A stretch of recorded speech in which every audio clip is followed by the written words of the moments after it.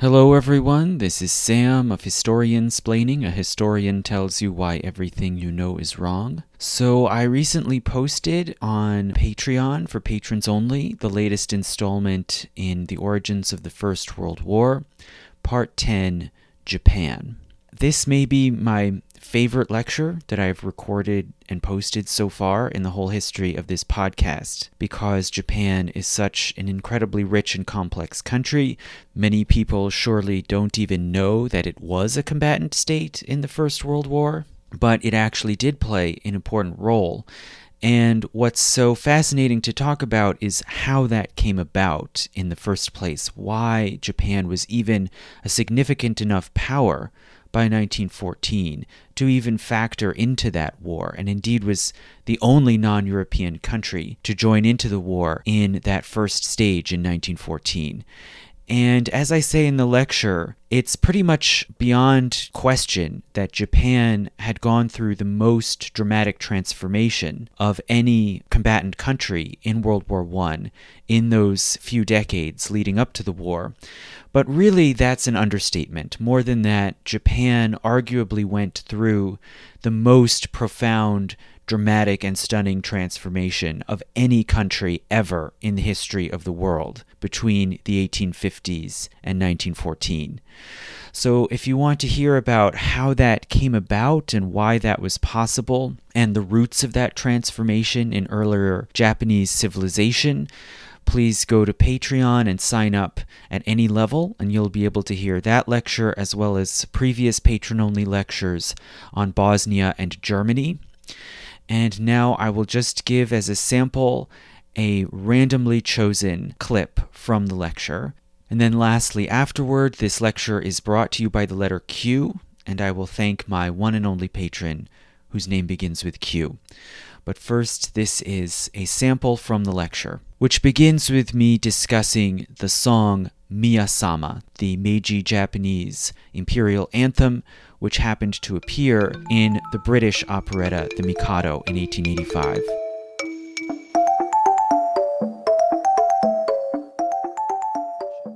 This was something new and surprising. This was a banner they didn't recognize.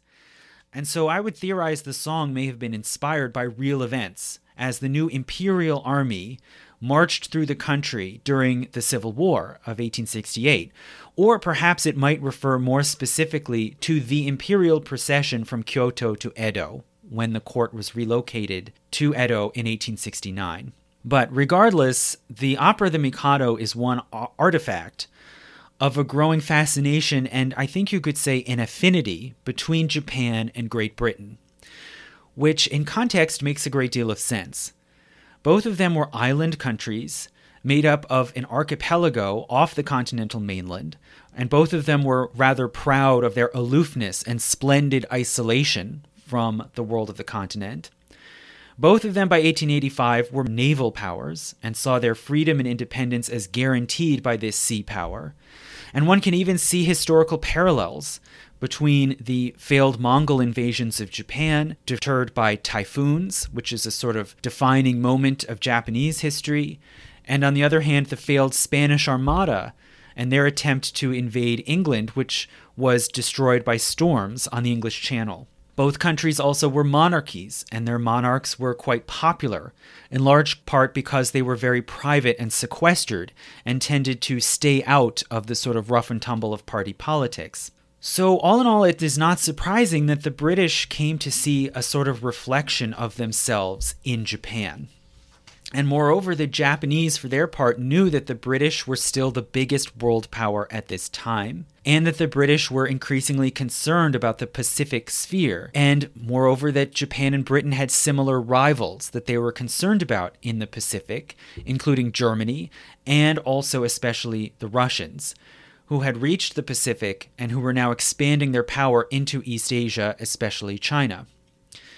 So in the early 1890s, the Japanese premier and foreign minister made great efforts to woo and impress the British, including by building a grand new banqueting hall in Tokyo called the Rokumeikan, and hosting balls for the British, including one remarkable costume ball in which the premier dressed as a Venetian nobleman and the prince as a medieval European knight.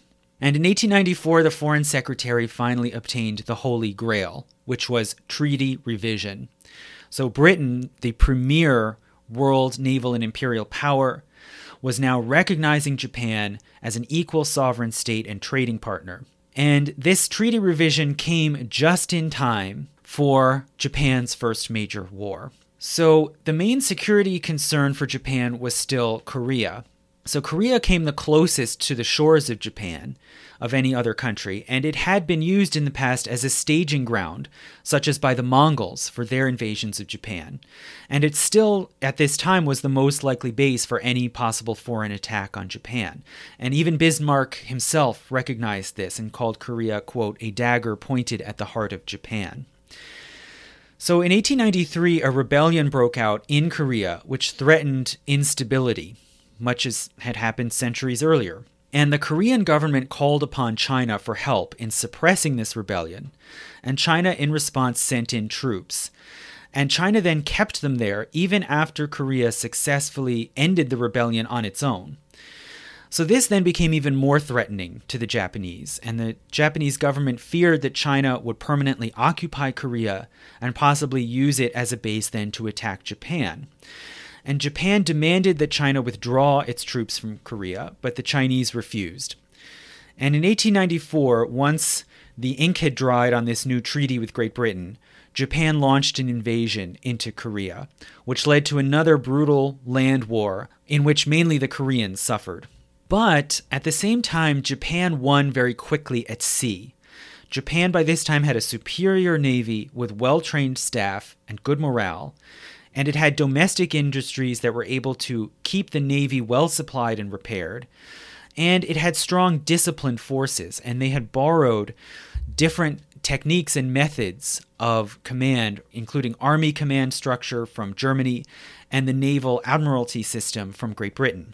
So the war ended in 1895 with a stunning and decisive victory over China. And Japan began to negotiate a peace agreement with China, requiring China to withdraw completely from Korea, to give Japan control over Taiwan, and also to give them, in a sort of permanent lease, control over the Liaoning Peninsula, which is a peninsula on the northeastern coast of China near Korea.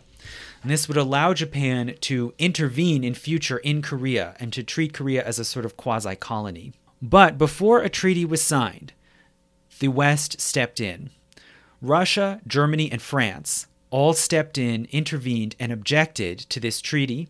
They allowed Japan to have Taiwan, and they allowed for Korea to be a totally independent country with no Chinese troops.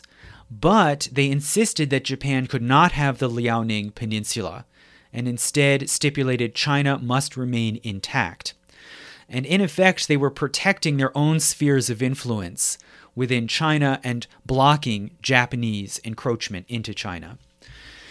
So this triple intervention was seen as a huge insult and slap in the face to Japan. It was seen as a mark that the Western powers still did not really respect Japan as an equal. There was tremendous public outrage in the press and riots in Tokyo, but there was little that the government could do. They couldn't face off against three major powers, especially right after a costly war with China. So again, they had to accept this imposition from the West, and they bided their time and kept building up their own domestic economy and army and navy.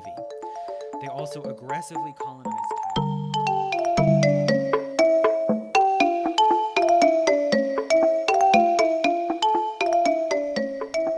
So thank you again for listening, and if you can help to support these lectures, and if you want to hear the patron-only lectures on Bosnia and Germany and many others from previous months and years, please go to the Patreon link in the description and become a supporter at any level. And as I said, the lecture on Japan is brought to you by the letter Q, so I'd like to thank my one and only patron, whose name begins with Q, Quincy Stemler. Thank you.